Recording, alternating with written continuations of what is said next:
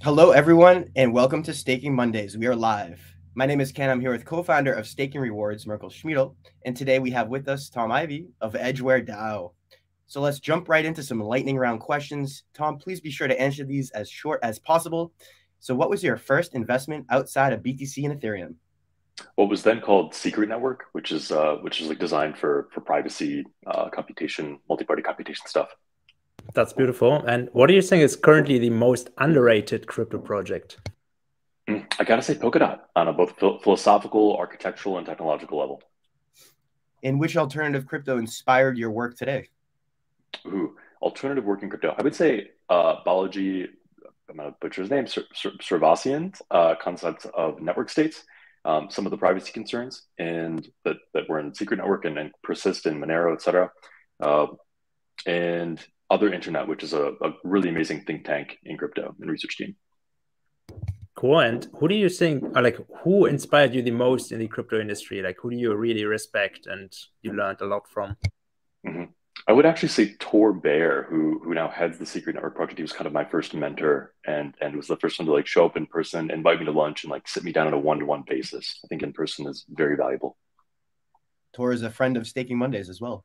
Mm. And Thom, how much of your portfolio is staked?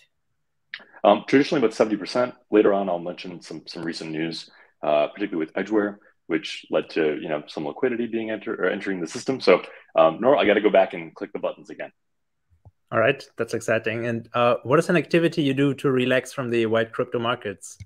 I actually produce and DJ house and electronic music. I'm from the Detroit area, so it's in the blood. That's awesome. Really cool. And guys, stay with us. Today we'll talk about a new era of human collaboration. Will opt-in communities replace nation states? That's the big question of today. And ready to take it off for the long-form questions, Ken? Yeah, let's hop right into it. So, kind of a controversial question here. So, in their current state, are DAOs a useful tool to achieve decentralization, or are they just a way of limiting liabilities for the founding team members of a project? Ooh, we're going hard immediately. Love this.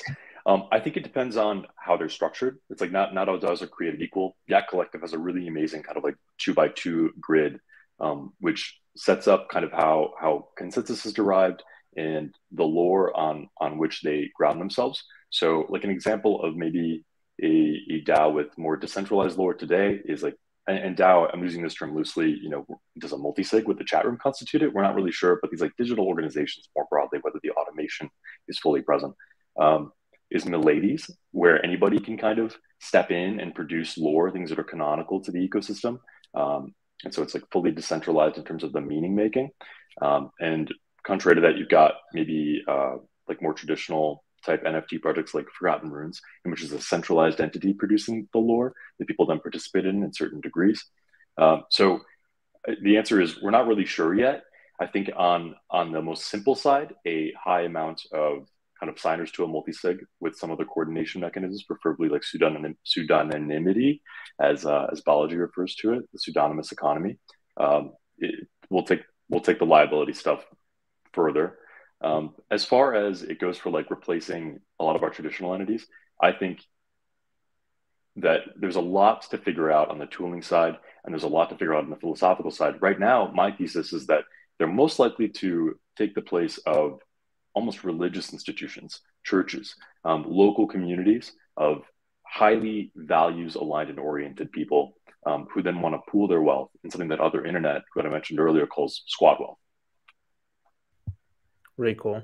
That's a great take. And like, so how do you think will like the future of work look like now that we have DAOs and work is structured in DAOs and people can just contribute? And it seems like the traditional world is still like living in the industrial age where like you work 9 to 5 and you have companies and like you clock in and clock out and whatever. And you have like very, very strict kind of rules. And now we're transitioning in the digital world and the metaverse and everything. And like there's so much happening. Like where do you think this goes in terms of like the working relationships of people with like their employers or their communities or DAOs or whatever? Like how do they contribute and how will the future of work look like in like the next 5 to 50 years or whatever? Maybe that's too far-fetched, but like even for the next 10 years. Yeah. Yeah, for me, this is somewhere at the intersection of like autonomous practices, AI. We saw huge stuff happen in the AI space this month, even this past week, which seems to like rapidly endanger our conceptions of what design work looks like. So I think in the future, one of the main ways that people will contribute work and that what will constitute their working relationship with others is actually the contribution of potentially lore and capital. So as things become more automated, the funding to organize, to communicate, become more interesting, I think. I am concerned particularly about one trend in DAOs and the online workspace, which is atomization, social atomization, which is this idea that we are moving things from a relational system of you're in the village, somebody needs something fixed, so you put on the pants and you go do it because you don't need the money, necessarily, and maybe it comes with it, but it's because it needs to be done within a social group to a more atomized, incentive and economically aligned system, which I think doesn't feel as good personally. So while I think in terms of like an open society and meritocratic, fair work economy, where people in India with the skills can do the same work that maybe we need done in the West, I think it's really good. There are going to be like no free lunch. There are going to be some social downsides to these systems, I think. Very interesting thought there. And you think about today, companies and industry kind of rule the world. Do you think that a traditional company, how far away is a traditional company from turning into a DAO? And will communities actually replace companies in the future?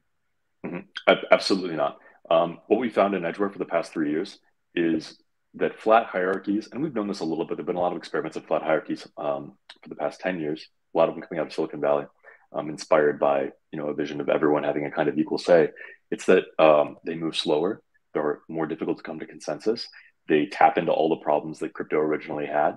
And so I'm actually pretty bullish on hierarchical centralized entities for certain executions. I think what DAOs will do well is organize capital and assign it to centralized entities who will then do the work and be accountable to that community.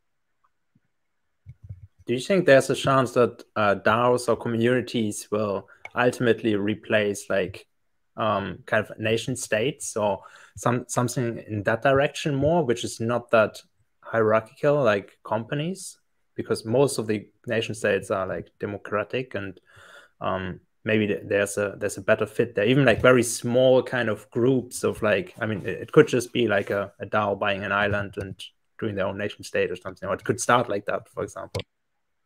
So I live in the U.S., and I think what I think our government primarily does is collects taxes, appoints delegates, or we politically appoint delegates, and then they make decisions on what to do with those dollars. So in a lot of ways, the analogy is already very clear. The things that don't fully analogize for me are like geoterritorial security.